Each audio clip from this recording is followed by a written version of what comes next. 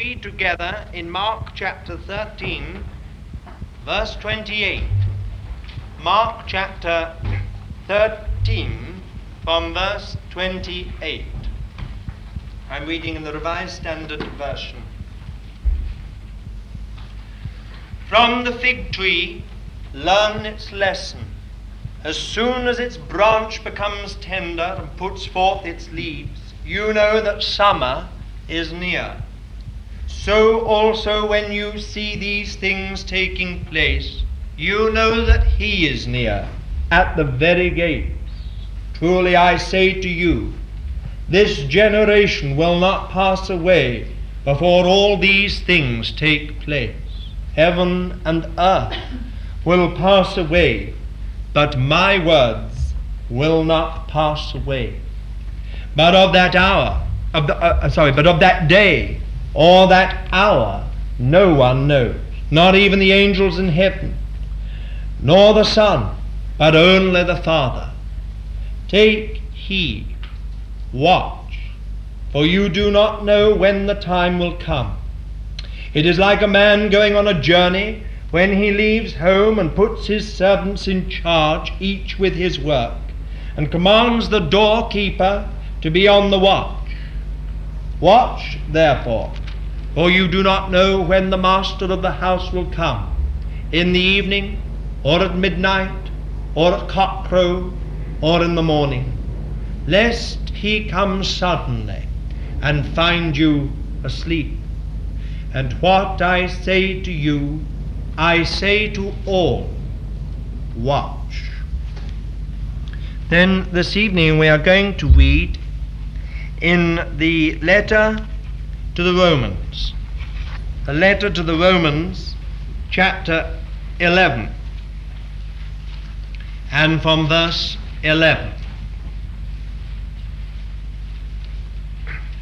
I'm reading in the Revised Version. I say then, did they stumble that they might fall? God forbid. But by their fall salvation is come unto the Gentiles, to provoke them to jealousy. Now if their fall is the riches of the world, and their loss the riches of the Gentiles, how much more their fullness? But I speak to you that are Gentiles, inasmuch then as I am an apostle of Gentiles, I glorify my ministry, if by any means I may provoke to jealousy them that are my flesh, and may save some of them. For if the casting away of them is the reconciling of the world, what shall the receiving of them be but life from the dead? And if the first fruit is holy, so is the lump. And if the root is holy, so are the branches. But if some of the branches were broken off, and thou being a wild olive wast grafted in among them, and didst become partaker with them of the root of the fatness of the olive tree, glory not over the branches.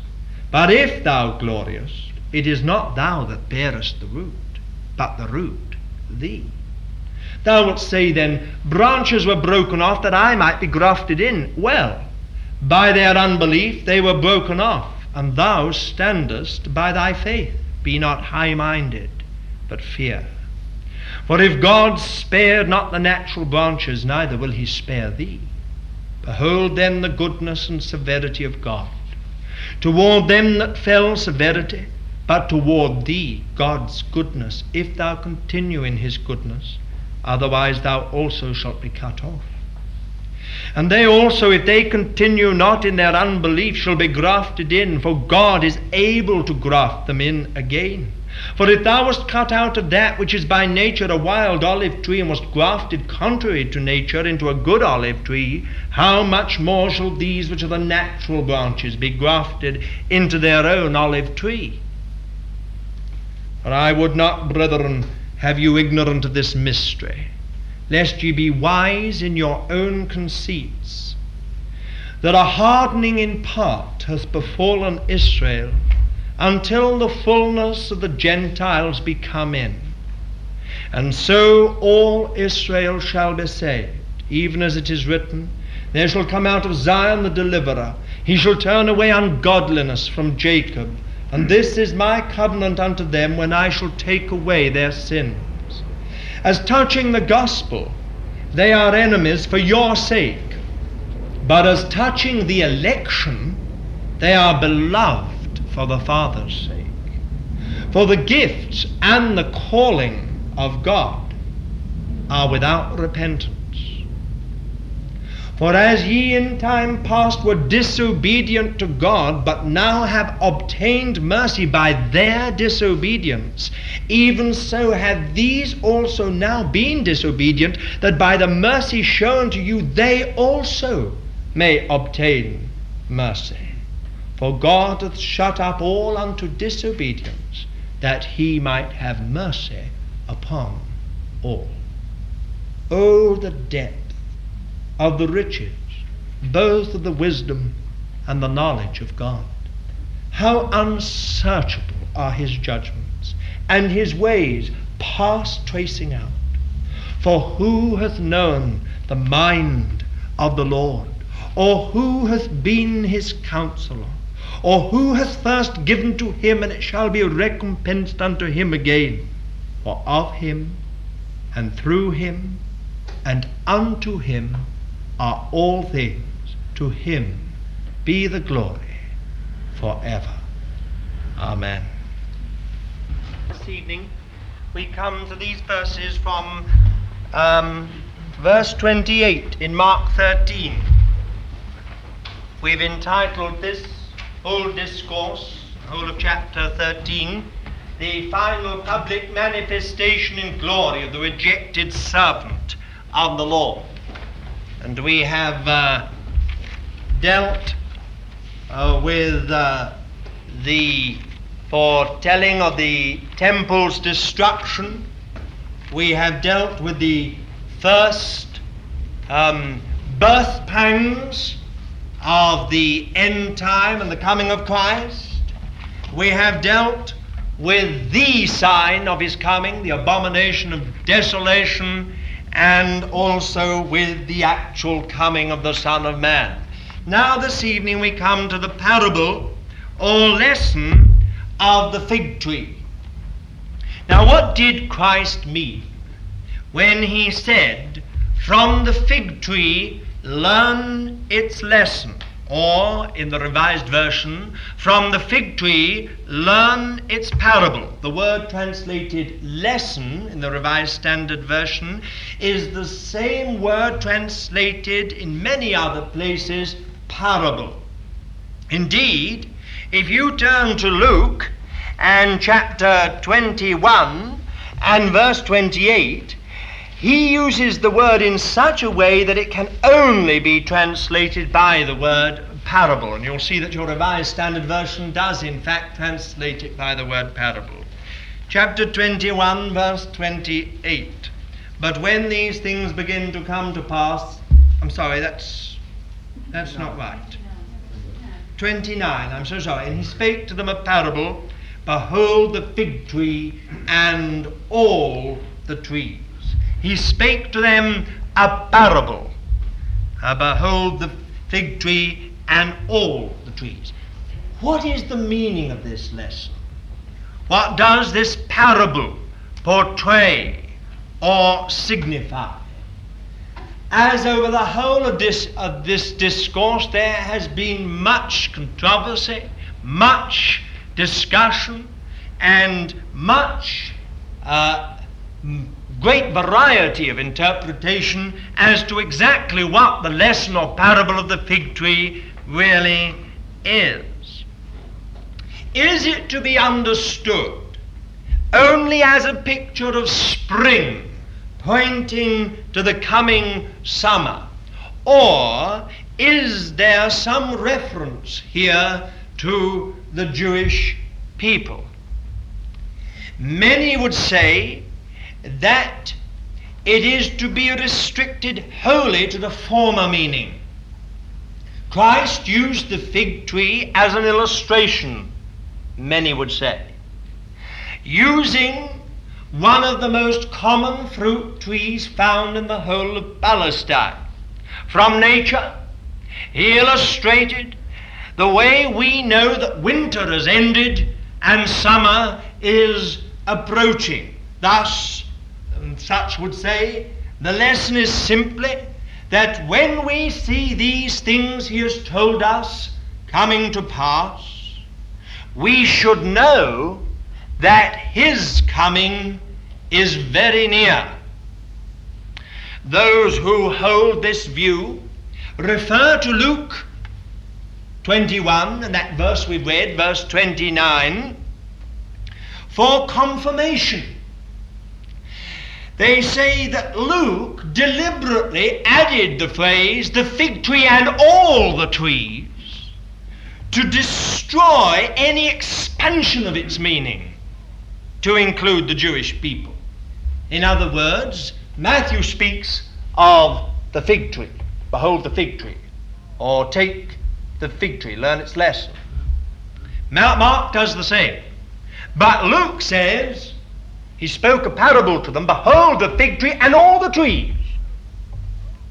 And they say this addition is a deliberate addition by Luke to stop any expansion of the lesson to include more than just a pointing to coming summer. Certainly, we have to say, as far as the destruction of the temple and city was concerned in 70 AD, it would appear to support that view. There was no question at that point in history of the Jewish people regaining their sovereignty and independence. Quite the opposite. It marked the end of nationhood, it marked the end of national sovereignty, and it marked the end of national territory. It marked, in fact, the dispersion of the Jewish people throughout the world. So if we take it to be just a matter of the destruction of the temple and the city in AD 70, then it would certainly support the view that all we have is an illustration of the way to tell summer is coming. Yet, why refer especially to the fig tree with its many associations? Why not take some other tree? Now, of course, you will try to catch me out and say, well, of course, the olive tree, the vine, both of those were also symbols of the Jewish people or the covenant people of God. But why not take the almond? I think that's a marvelous tree.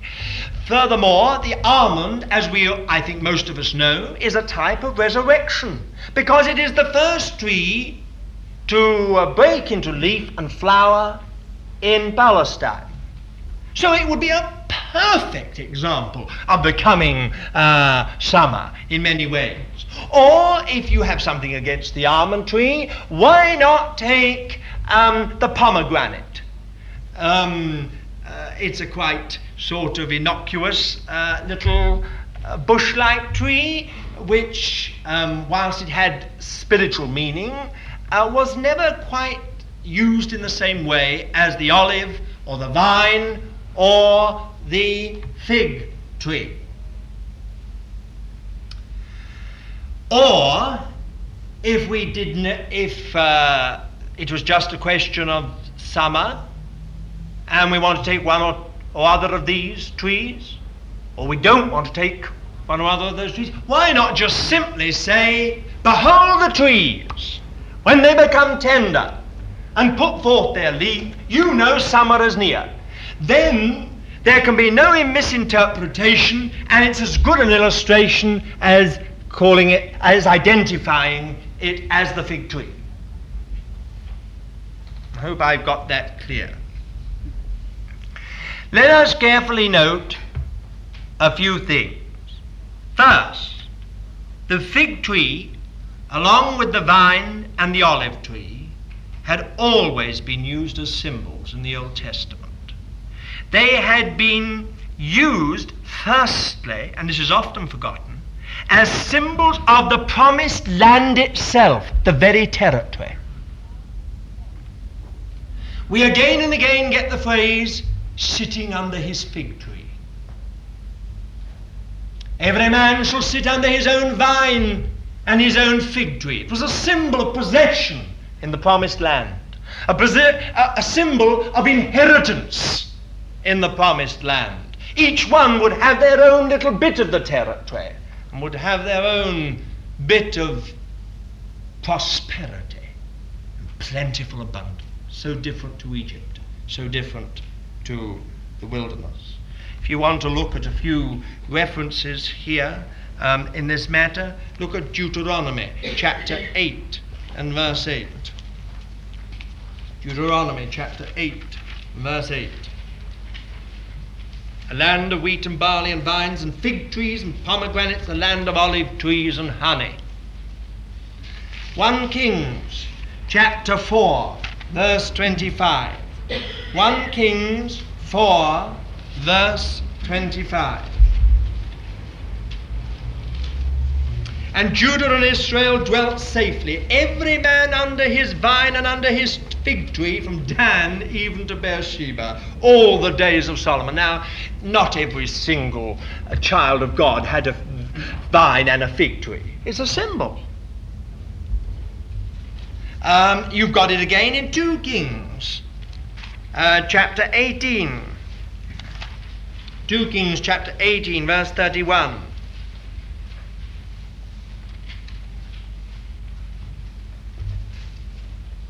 No, that's wrong. I'm sorry. Oh. It's all right. I've got 1 Kings. Every one of his fig tree, that's right, and each ye every one of his vine and every one of his fig tree. And drink ye every one of the waters of his own cistern. There are a number of others I can think of straight away. I can think of Haggai chapter 2 and verse 19, which says, is the seed yet in the barn? Yea, the vine and the fig tree and the pomegranate and the olive tree have not brought forth. From this day will I bless you. There are many, many such references. So firstly, it was used of the promised land itself and of possession of it, of a plentiful abundance that there was in that land. And secondly, it was used as symbols, the fig tree, the vine, the olive, of the covenant people of God themselves. Look at Joel chapter 1. Joel chapter 1. And verse 7, he hath laid my vine waste, speaking of the enemy, and barked my fig tree. He hath made it clean bare and cast it away. The branches thereof are made white. He was speaking, of course, of the people of God, of Israel. Or again, you have the same thought in Hosea chapter 9 and verse 1.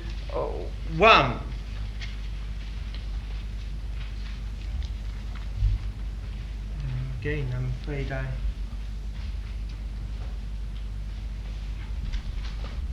sorry, that's wrong again. I'm awfully sorry.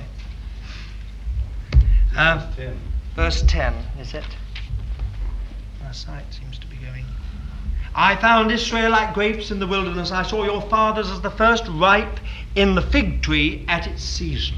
That's right. Thank you very much. The popular mind, in the popular mind in New Testament times, the fig tree had associations, therefore, with the land itself and the people of God. So that's the first thing to bear in mind. The second is Christ, it would appear, deliberately used the fig tree for the lesson or illustration. Luke has shown us that he, Luke, was not afraid to substitute a word for a well-known phrase if he thought it made the meaning clearer. For instance, he substituted the word armies for the abomination, for the phrase the abomination of desolation, because he felt it made the saying clearer. So he's not afraid of that. Why then did he not simply say, when ye see all the trees? Why does he put it in this rather striking way, behold the fig tree and all the trees?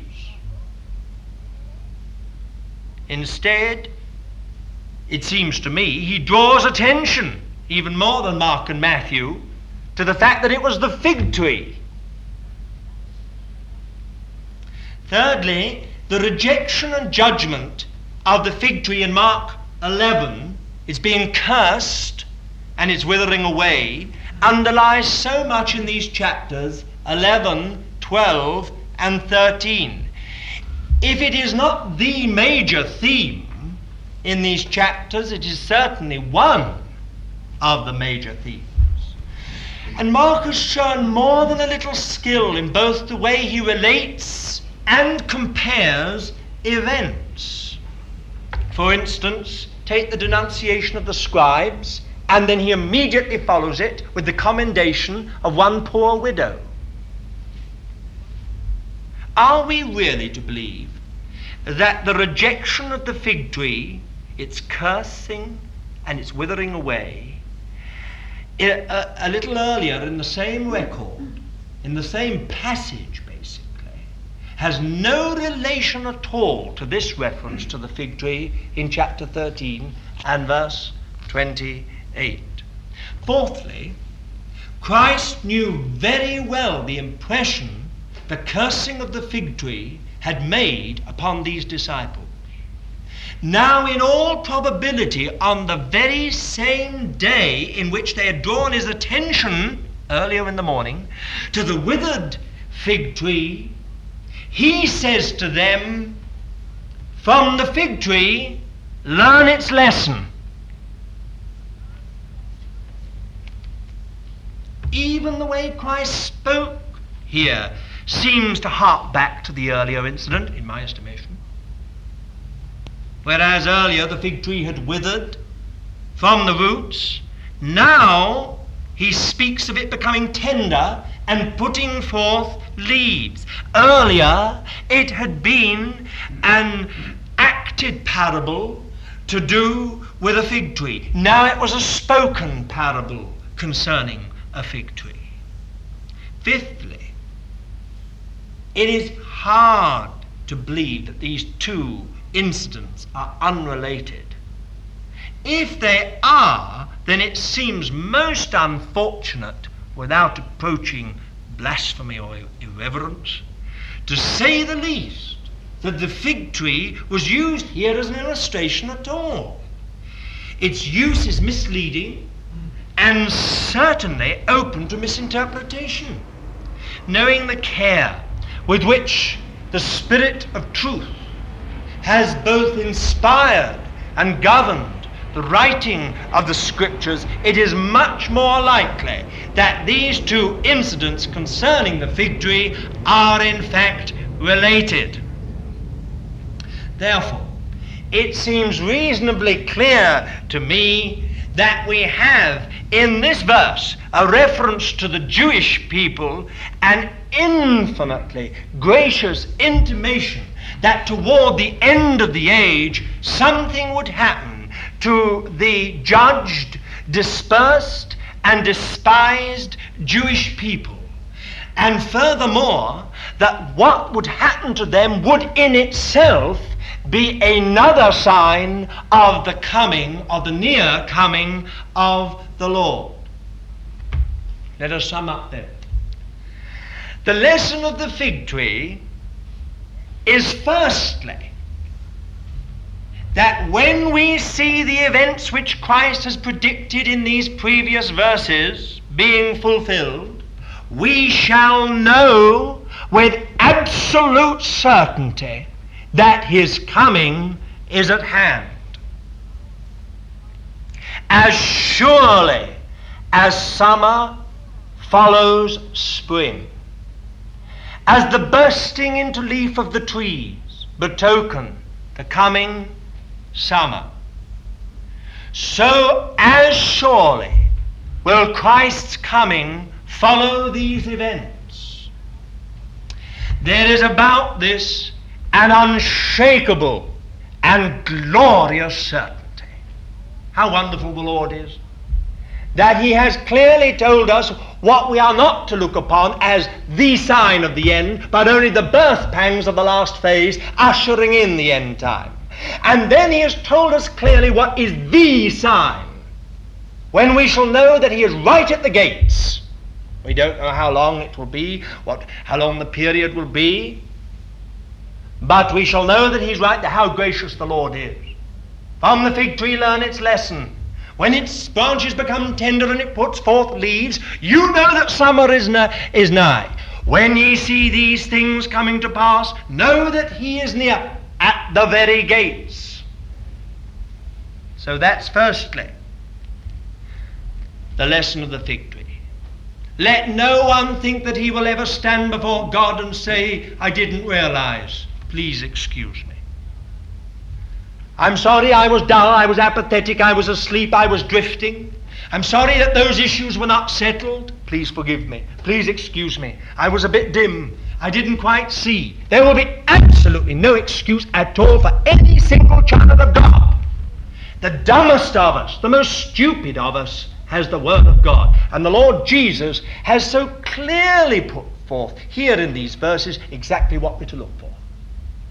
No, it is unbelief and compromise and sin that dull us and make us slothful and somehow or other make us to be those who can see things happening before their very eyes and somehow are paralyzed, unable to take action. Secondly, the lesson of the fig tree is that toward the end, something will happen to the rejected and dispersed Jewish people, which will be an unmistakably clear indication that his coming is near. It is not just a question of trees breaking into leaf, but has a deeper and fuller significance. It is a certain kind of tree that we are to look for, the fig tree. All the other trees may be bursting into leaf. Right, we've dealt with that. That's the first part of the lesson. But the second part is this, that there is a certain kind of tree that's going to become, branches going to become tender, and it's going to break forth into leaf. That will be an unmistakably clear indication that we are the generation in which the coming of the Lord is to take place. Now let us spend a little while on the lesson of the fig tree on this deeper level. There are three things that I think we need to consider. First of all, the deeper lesson, or the lesson of the fig tree on this deeper level, is the continuity of the Jewish people. The continuity of the Jewish people. In spite of the destruction of the temple and city, and the break-up and dispersion of the Jewish nation to the ends of the earth, in spite of the fact of those dread words of Christ, your house is left unto you desolate, and the even more dread words of the people, his blood be upon us and on our children, spelling out the judgment of God upon the nation and the beginning of 1,900 years of persecution, hatred, and bloodshed, of exiled misery. They would still be there at the end of the age. The fig tree, in spite of the fact that it was cursed and withered away from the roots, will still be there at the end. And it will be there as a sign. Underline that. It will be there as a sign. The survival of the Jewish people through their long history of suffering and dispersion, unparalleled in the annals of time, except, I might say, by the history of the true Church of God, is miraculous. many other nations, many other peoples, in their day much more famous, much more established, and much more powerful than the Jewish people, have long since disappeared, swallowed up and absorbed into new nations and new peoples. Today it's impossible to identify such peoples anymore. For example, I think of the Babylonians. The Babylonians were an amazing nation, an amazing people. Babylon was one of the great wonders of the world, so fabulous that it was thought to be legendary, mythical, until archaeologists began to discover under the sands a city of such dimensions, of such buildings of such architectural design, that they realized they were dealing with something that was one of the peaks of human civilization. Where had they gone? Can you tell a Babylonian by his nose? Can you tell a Babylonian by his coloring? Can you tell a Babylonian by his religion? They've disappeared, swallowed up into other nations, into other peoples.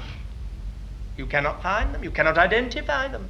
Take the Assyrians, one of the hardest, cruelest, and strongest nations that the world has ever seen.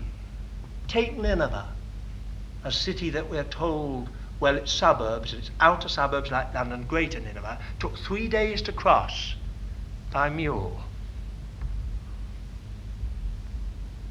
We used to laugh at that account until again archaeologists have uncovered something and discovered that it wasn't just the actual city but all the suburbs that together made up Greater Nineveh. What an empire it was. What a culture it was. What a civilization it had. What has happened to the Assyrians?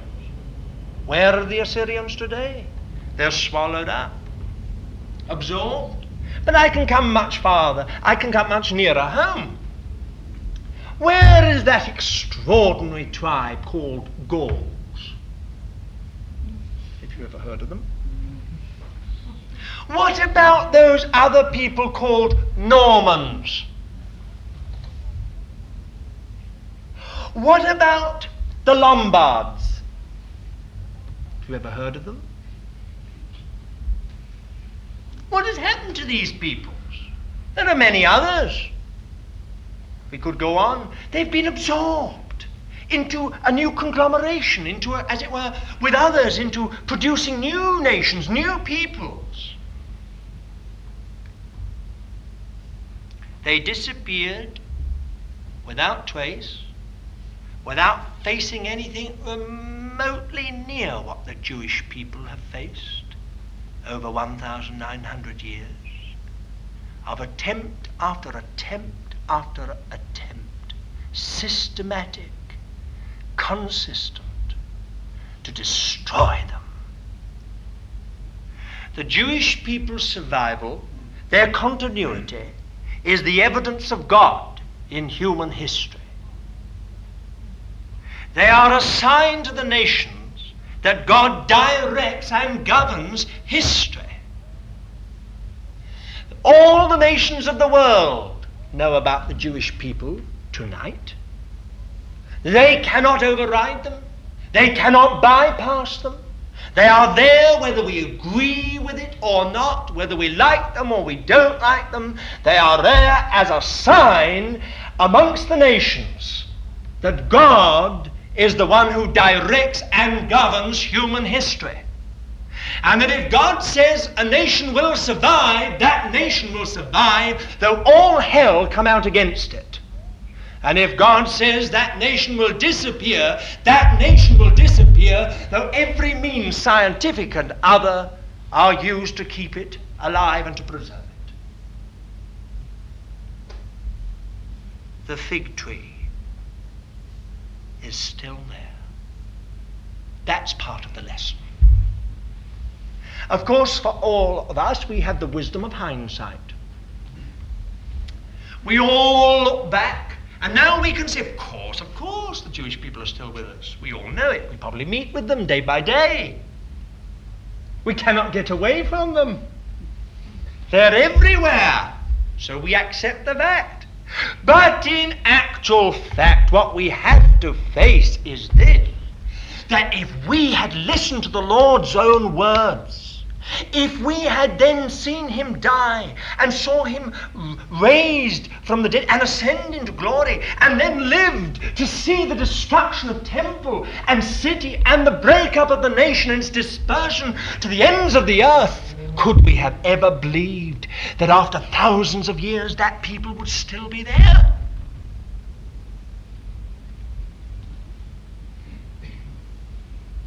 I want you also to note in this connection verse 30.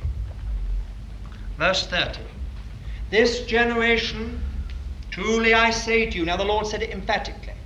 Truly, by the way, verily, is the word amen. Amen. I say to you, this generation will not pass away before all these things take place. This is a very difficult verse. There are those who believe that the word generation here can and should be translated race, making it refer to the continuity of the Jewish people. This race will not pass away till all these things be fulfilled. It's true that the word used here is a word of rather indefinite and generalized meaning. As normally used, it meant generation.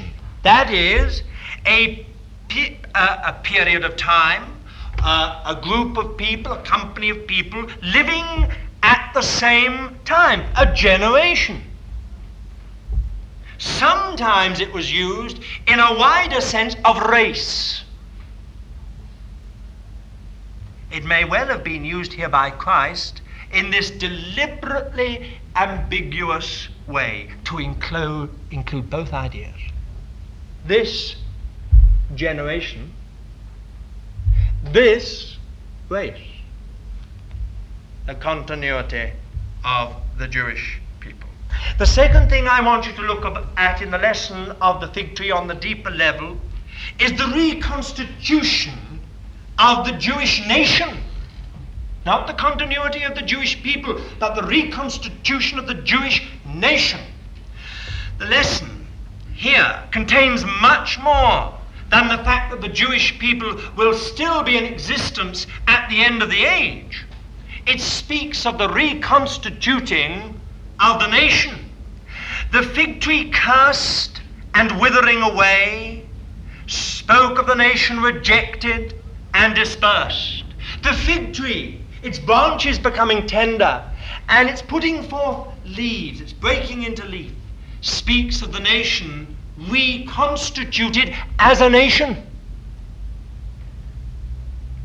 Although the nation would be utterly broken and would cease to function as a nation, yet at the end, the nation would again come into its own, and that in spite of 1,900 years of lost nationhood, lost national sovereignty, and lost national territory. Now again, we have the wisdom of hindsight here. I still remember vividly, years ago, a godly woman I knew as Auntie Dagmar, telling me that the sign of the Lord's coming, of the nearness of his coming, would be when the Jewish people went back to Palestine and were made a nation again. Of course, at that time, it was ridiculous. Do you know, it was 1944, and reports were just filtering through of the millions dying in concentration camps. The people were finished. And there were many other reasons I could stop and talk about that made it at that time positively laughable. British oil interests, the traditional policy of the British government to support the Arab nations because of oil, and many other things made it laughable. The reconstitution of Israel in 1948, against all odds, is the supreme modern miracle, in my estimation, greater than getting a man to the moon. Having been scattered into all nations for 1,900 years, and having to a certain extent absorbed the culture and conditions around them in those nations, having survived 1,900 years of persecution, of pogroms, of liquidation schemes, the Holocaust of 1939, 1945, in which 6 million Jews died in concentration camps, in scenes which it is almost hard to believe when you think of Auschwitz. 5 enormous hangars filled with gold fillings from people's teeth. Think of it. Systematic liquidation schemes to destroy one particular race of people. In spite of that, I say, the scattered Jewish people are brought together again by some sovereign and irresistible power and reconstituted a nation amongst nations, Israel, so that today we see the Israeli flag, we hear about Israel continually upon the news, or we see it on television, and we even see a national airline flying 2 or 3 times a day over our head with the Israeli flag on the tail. Of course, we all take this as accepted. It's part of life. But it's a miracle. Have you ever heard of such a thing? It's as if you were to take the Welsh people and disperse them 2,000 years ago into every part of the world, their language to become a dead language.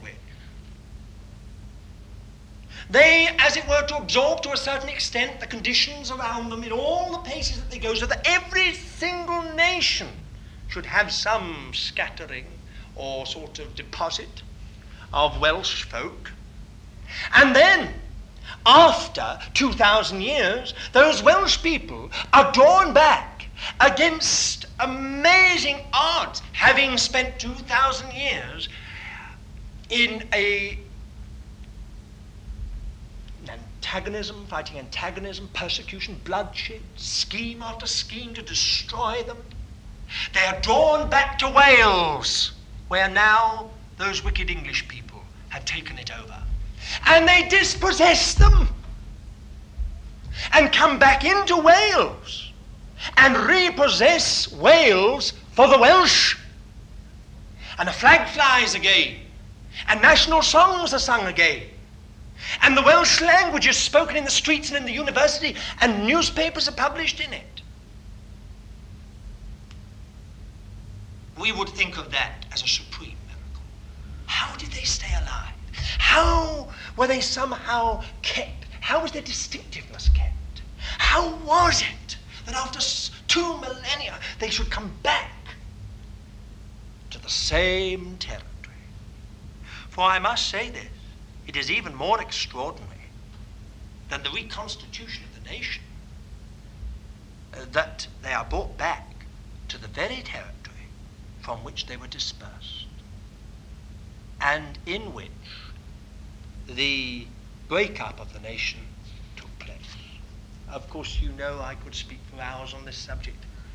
You must understand that when Zionism began, their whole idea was, of course, to people South America. They were going to buy huge tracts of Brazil and Argentina and turn it into a Jewish state. Remember that. Theodor Herzl, looked upon as the founder of Israel, of course died as a prophet when God appeared to him in that dream, that vision, and said, "You have been raised up to bring back my people."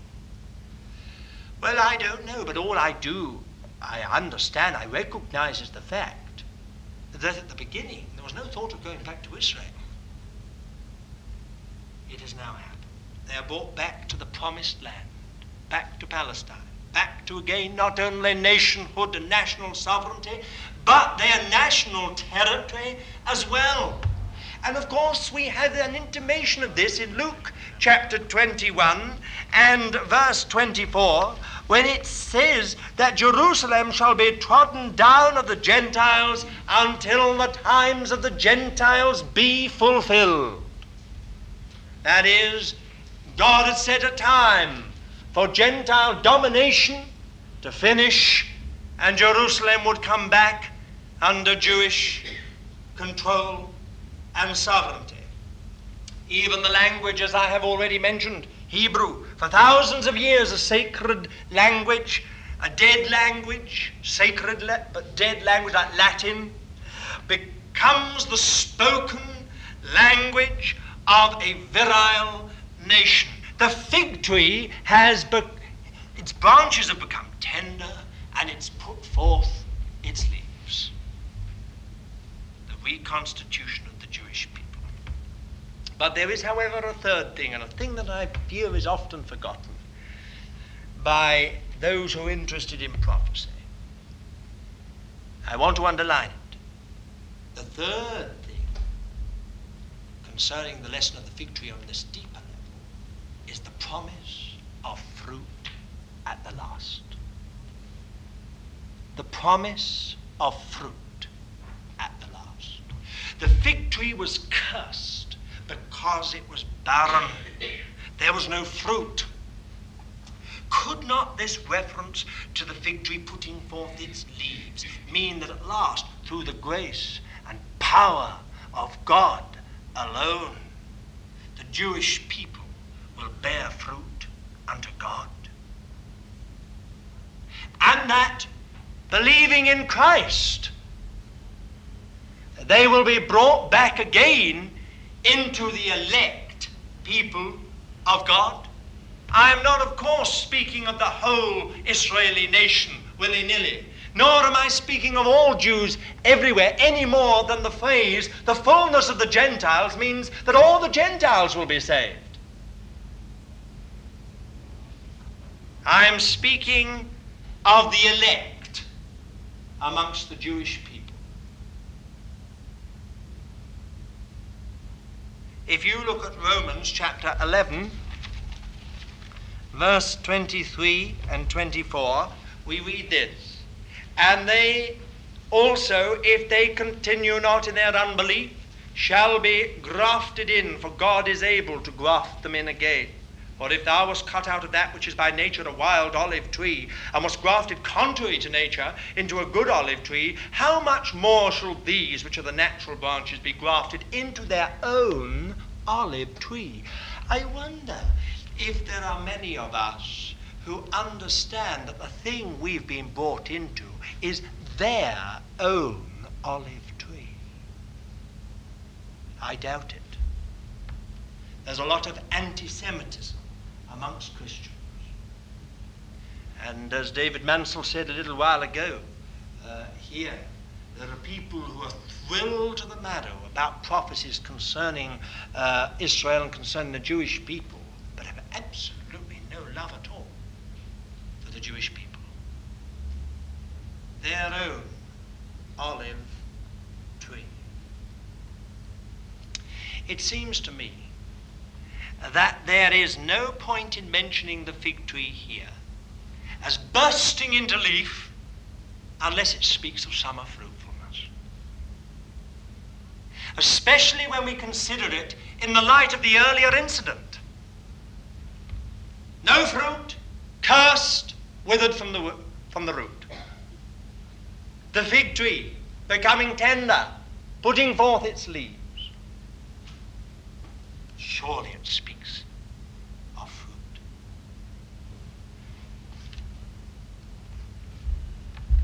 Thus, we might well look for something far more miraculous, far more wonderful than the continuity or survival of the Jewish people, or even the reconstitution of the Jewish nation as a nation amongst nations. We might well look for a tremendous ingathering of Jewish people to Christ at the end of the age. So it shall come to pass that all Israel, the true Israel of God, the elect people of God, shall be saved unto his coming. Now I well understand, and this is my whole problem this evening, that what I have said may present you with some problems as to whether we're putting too much into the fig tree. But just wait. In all this, we see the sovereignty of God, the faithfulness of God, the infinite love and infinite mercy of God. I'm well aware that in touching this matter, we are touching something that reaches back into eternity past and reaches on into eternity to come, that spans the whole of time and, listen to me, will finally explain it. What we have talked about this evening, you will find out one day, will finally explain time.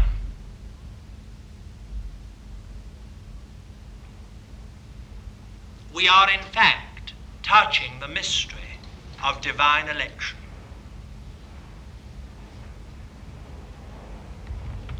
We can never fully comprehend the mystery of God's predestinating power and will. I use the word predestinating deliberately.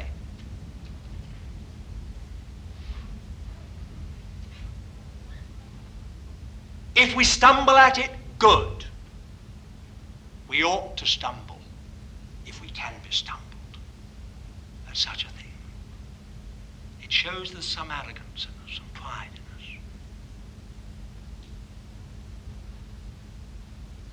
None of us can comprehend the predestinating power and will of God. We only know that behind it lies infinite love and infinite justice. Sometimes we forget that in the wise and never-failing counsels of God, the falling away of the Jewish people had to be. That as things were, the Gentiles could never have been reached and brought into God's eternal purpose and saving grace, but by the ending of Jewish nationhood and their dispersion throughout the world. There would have been no fullness of the Gentiles unless temple and city had been destroyed. We also forget that we have been brought into something which has its root in the Old Testament and which carries everything that has followed. Your father is Abraham, as much as any saved Jew.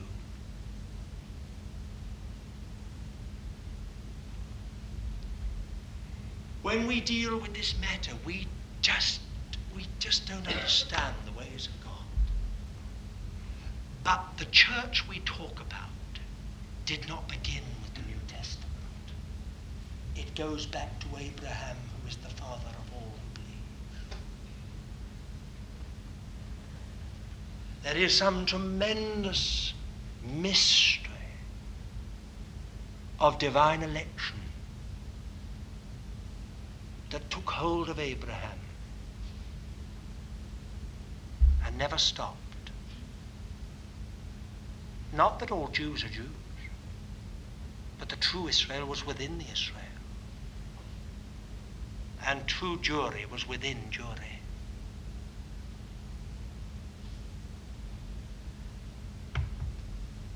wish I could put it more clearly.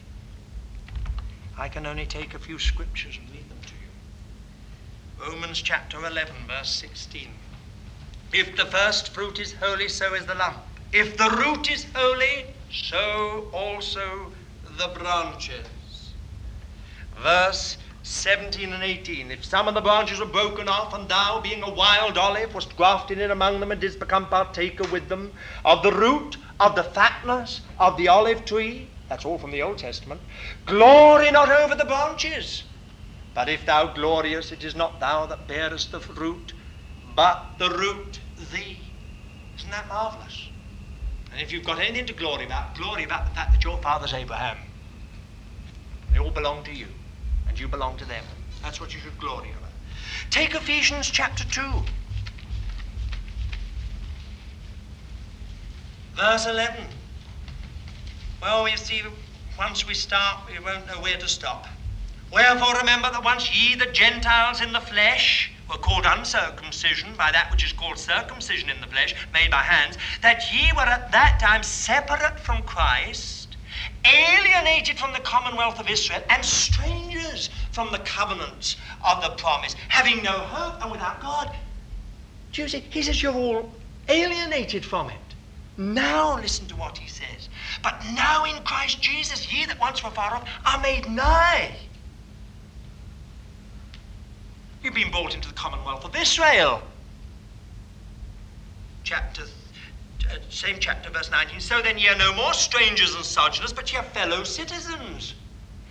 Chapter 3, verse 4, whereby when ye read, you can perceive my understanding in the mystery of Christ. Verse 6, to wit, that the Gentiles are fellow heirs, fellow members of the body, and fellow partakers of the promise in the Messiah Jesus through the gospel. Oh, well, I don't know where to stop. Galatians 3, verse 29, if ye are Christ, then are ye Abraham's seed, and heirs according to the promise. Think of that. I think of Romans chapter 9, verse 6. But it is not as though the word of God hath come to naught, for they are not all Israel that are of Israel, neither because they are Abraham's seed are they all children. But in Isaac shall thy seed be called. That is, it is not the children of the flesh that are children of God, but the children of the promise are reckoned for a seed. Chapter 2, verse 28, 29, for he is not a Jew who is one outwardly, neither is that circumcision which is outward in the flesh, but he is a Jew who is one inwardly. And circumcision is that of the heart in the spirit, not in the letter, whose praise is not of men, but of God. Chapter 4, verse 9, is this blessing then pronounced upon the circumcision, that's upon Jews, or upon the uncircumcision, Gentiles? For we say to Abraham his faith was reckoned for righteousness. How then was it reckoned? When he was in circumcision or in uncircumcision? Not in circumcision, but in uncircumcision. And he received the sign of circumcision, a seal of the righteousness of the faith which he had while he was in uncircumcision, that he might be the father of all them that believe, though they be in uncircumcision, that's Gentiles, that righteousness might be reckoned unto them. And the father of the circumcision, Jews, to them who not only are of the circumcision, but also walk in the steps of the faith of our father Abraham. The elect people of God. Well, so much more. When you come to Revelation chapter 21, people ask me, is there going to be a future for the Jewish nation as a nation? I don't know. But what I do know is there's no spiritual future except in Christ. And when you come to Revelation chapter 21, what do we find? We find the 12 gates, the 12 patriarchs. Around Reuben, Judah, Simeon, Dan, Asher, Naphtali, they're all there, 12 patriarchs. Look at the foundations, and there are the 12 apostles. Peter, John, James, so on, so on, so on. So you've got the 12 apostles and the 12 fathers. That is, the elect people of God from the Old Testament, the elect people of God from the New, Jew and Gentile.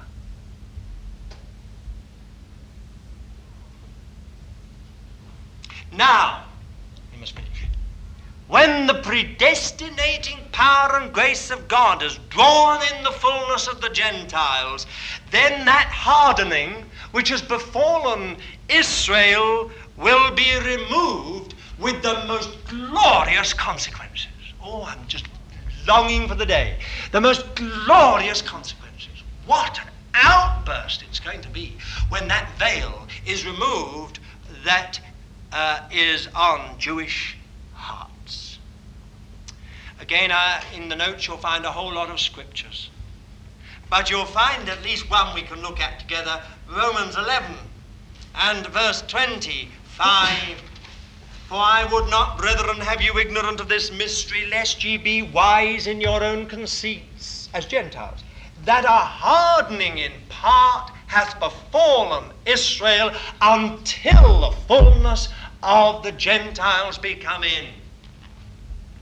That doesn't mean that God is waiting for the last one, but when the great mass have been gathered in, then the hardening that has fallen upon Israel will be removed. Now, let me just go back again to what I said. We are face to face with the mystery of divine election. Why? Listen to these words. Chapter 9, verse 27. Isaiah crieth concerning Israel, if the number of the children of Israel be as the sand of the sea, it is the remnant that shall be saved. For the Lord will execute his word upon the earth, finishing it and cutting it short. Chapter 11, verse 1. Did God cast off his people? God forbid. I also am an Israelite, of the seed of Abraham, of the tribe of Benjamin. God did not cast off his people, which he foreknew. Verse 5. Even so then at this present time also there is a remnant according to the election of grace. But if it is by grace, it is no more of works, otherwise grace is no more grace. What then? That which Israel seeketh for, that he obtained not, but the election obtained it, and the rest were hardened. Now, chapter 11 and verse 11. By therefore salvation is come unto the Gentiles. I say those who begin even faintly to understand all this realize that they're face to face with the mystery of election, the purpose of him who worketh all things after the counsel of his own will. It's beyond our finite minds to unravel or comprehend. And that's exactly what the Apostle Paul, with his great understanding, says in verse 33. Oh, the depth of the riches, both of the wisdom and the knowledge of God, how unsearchable are his judgments, and his ways past tracing out. They're beyond us. What we do know is this, that if the rejection of the Jewish people meant the unsearchable riches of Christ for the Gentiles, what can their restoration mean but even greater fullness? And if you've come into something which has bowled you over with the infinite mercy and grace of God, you just wait till the hardening that has befallen Israel is removed. If their casting away meant the reconciliation of the Gentile world, what will their receiving again mean but life from the dead? Something altogether new. It will be nothing less than the finishing of the mystery of God. Now, if you turn to Revelation 10,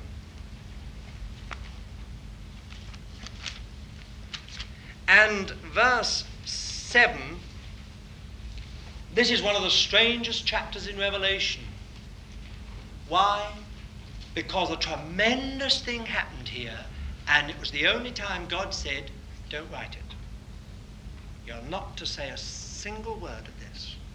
But what we are told is that here, verse 4, seal up the things which the seven thunders uttered and write them not. Verse 7, but in the days of the voice of the seventh angel, when he is about to sound, then is finished the mystery of God, according to the good tidings which he declared to his servants, the prophets. I don't know if I've been able to put anything over to you at all of this amazing matter. The prospect is so wondrous, so filled with glory, so commensurate with the grace and the character of the God we know, that it is no wonder to me that Paul breaks forth into a paean of praise. We're dealing with something which none of us really understand. Most of us, all of us, I suppose, have got Gentile backgrounds. And we understand naturally, we come to the Lord, we rejoice in his salvation, it's just glorious to us. We forget that somehow there's a tremendous history behind it. And that in actual fact, most of the work and dealings of God in the past have centered in what we call Jewish people. And then there came that great sudden burst out to all the nations of the earth to bring in the fullness of the Gentiles. But the final word is this: so shall all Israel be saved. You're Israel. I'm Israel. So shall all Israel, the true Israel of God. How can we explain it? Ultimately, we can never get beyond the simple but profound cry from the heart of God: Jacob I have loved, Esau I have hated.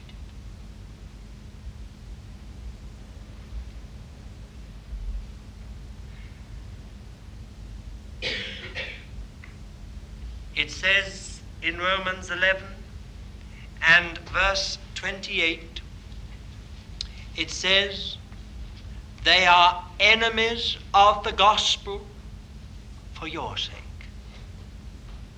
but beloved of God for the Father's sake. Isn't that wonderful? Never forget that. They are enemies of the gospel for your sake, so that you could come into it. But they are loved for the Father's sake, for the gifts and the calling of God are without repentance. Isn't that marvelous? Absolutely marvelous. The gifts and the calling of God are without repentance. If God will not cast off then his people from of old, will he cast you off? If God is so infinitely faithful, so infinitely merciful, so infinitely loving, can we not trust him?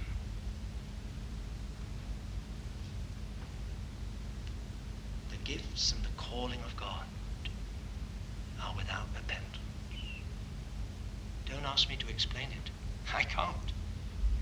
There are few places, therefore, in the whole history of God's dealings with men where his faithfulness, his love, and his mercy shine more radiantly than here.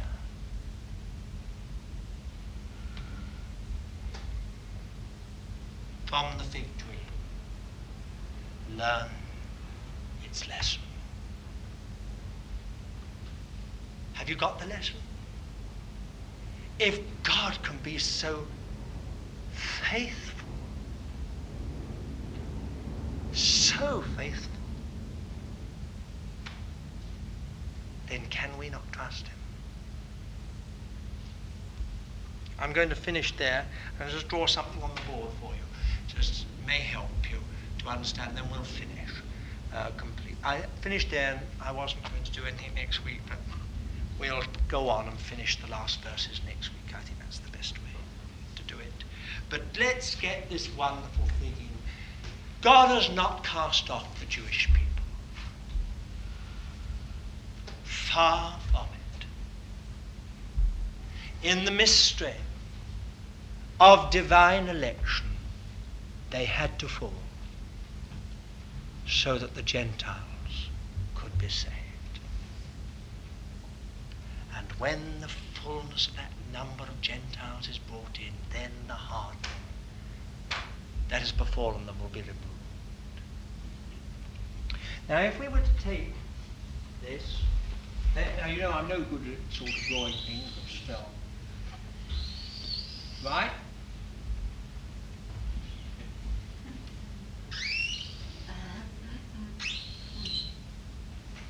Right. You don't understand that, do you? Now, here, Abraham,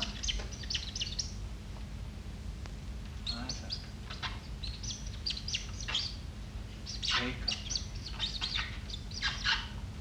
Moses,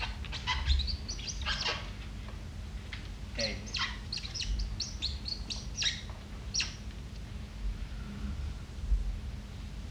We could go on, of course, with quite a few more, but that sums up nearly a lot, well, a very large part of the Old Testament, doesn't it?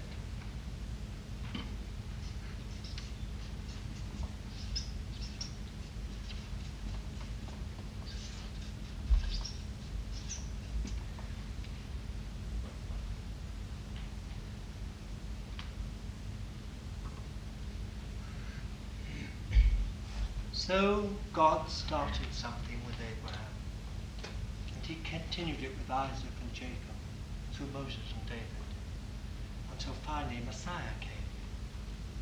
Messiah, who according to the flesh was Jewish. So we can say that although there were many Gentiles here, Bathsheba was a Gentile, Job was a Gentile, Tamar, the wife of Judah, was a Gentile, Rahab was a Gentile, Ruth was a Gentile. There are many Gentiles, yet the vast majority were Jewish. Now it is a sobering fact when you come to the New Testament and to the early church, Peter, James, John, Paul, they're all Jewish.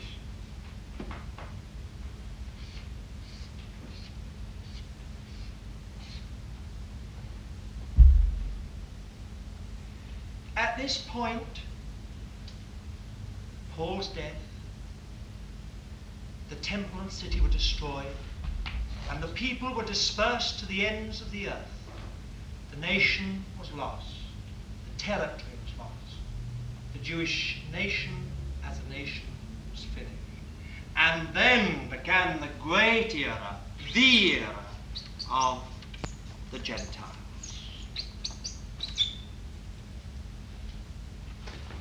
Now, at the end, those branches that have been put aside so that wild olive branches could be brought in. At the end, we expect a great ingathering of Jewish people again. So,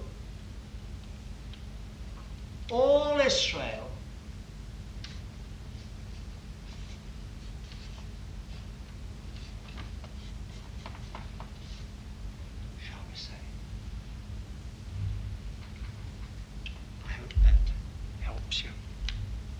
understand just a little more of God's ways with his people.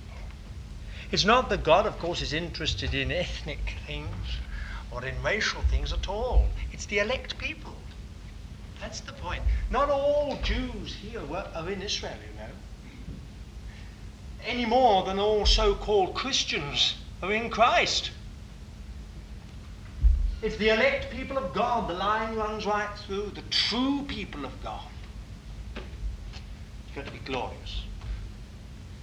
Maybe there's going to be the abomination of desolations coming. Maybe the old Antichrist is coming. Maybe darkness is going to cover the earth. But we've got this to look forward to. And we're told that this, people are looking for a great revival. They're looking for some great awakening. But the Word of God says, what will their receiving again be but life from the dead? If that's not a revival, what do you want? I say it will be tremendous. Tremendous burst. Why? Because it's as if the whole of heaven's been cramped, held in, waiting for this event. And when it happens, it's as if the cork comes off. And the whole lot comes as if heaven says, praise God, the mystery's finished. The thing God started here is finished here. It's done. The top stone's in. Now we often think of the top stone as just something to do with the church, as if that's a kind of Gentile thing. It's not. The top stone is in this whole thing. That's why the prophecy was given to Zechariah. The candle, the lampstand, the whole thing. God's going to finish it. Well, may he help to give us understanding. Shall we bow together and ask him to do it?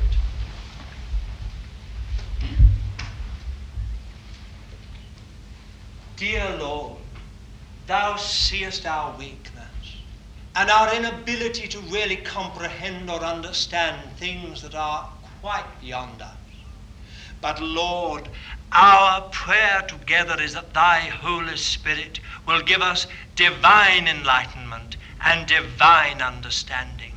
If there are wrong ideas from which we need to be delivered, deliver us, we pray, by thy power from all false conceptions and ideas. But, oh Lord, shine into our hearts, we pray, that we might be a people who know how to pray and for what to pray in this connection. Thou hast said, from the fig tree, learn its parable or its lesson. Oh Lord, may we learn the lesson, both in its initial primary meaning and on this deeper level. Lord, we commit ourselves to thee.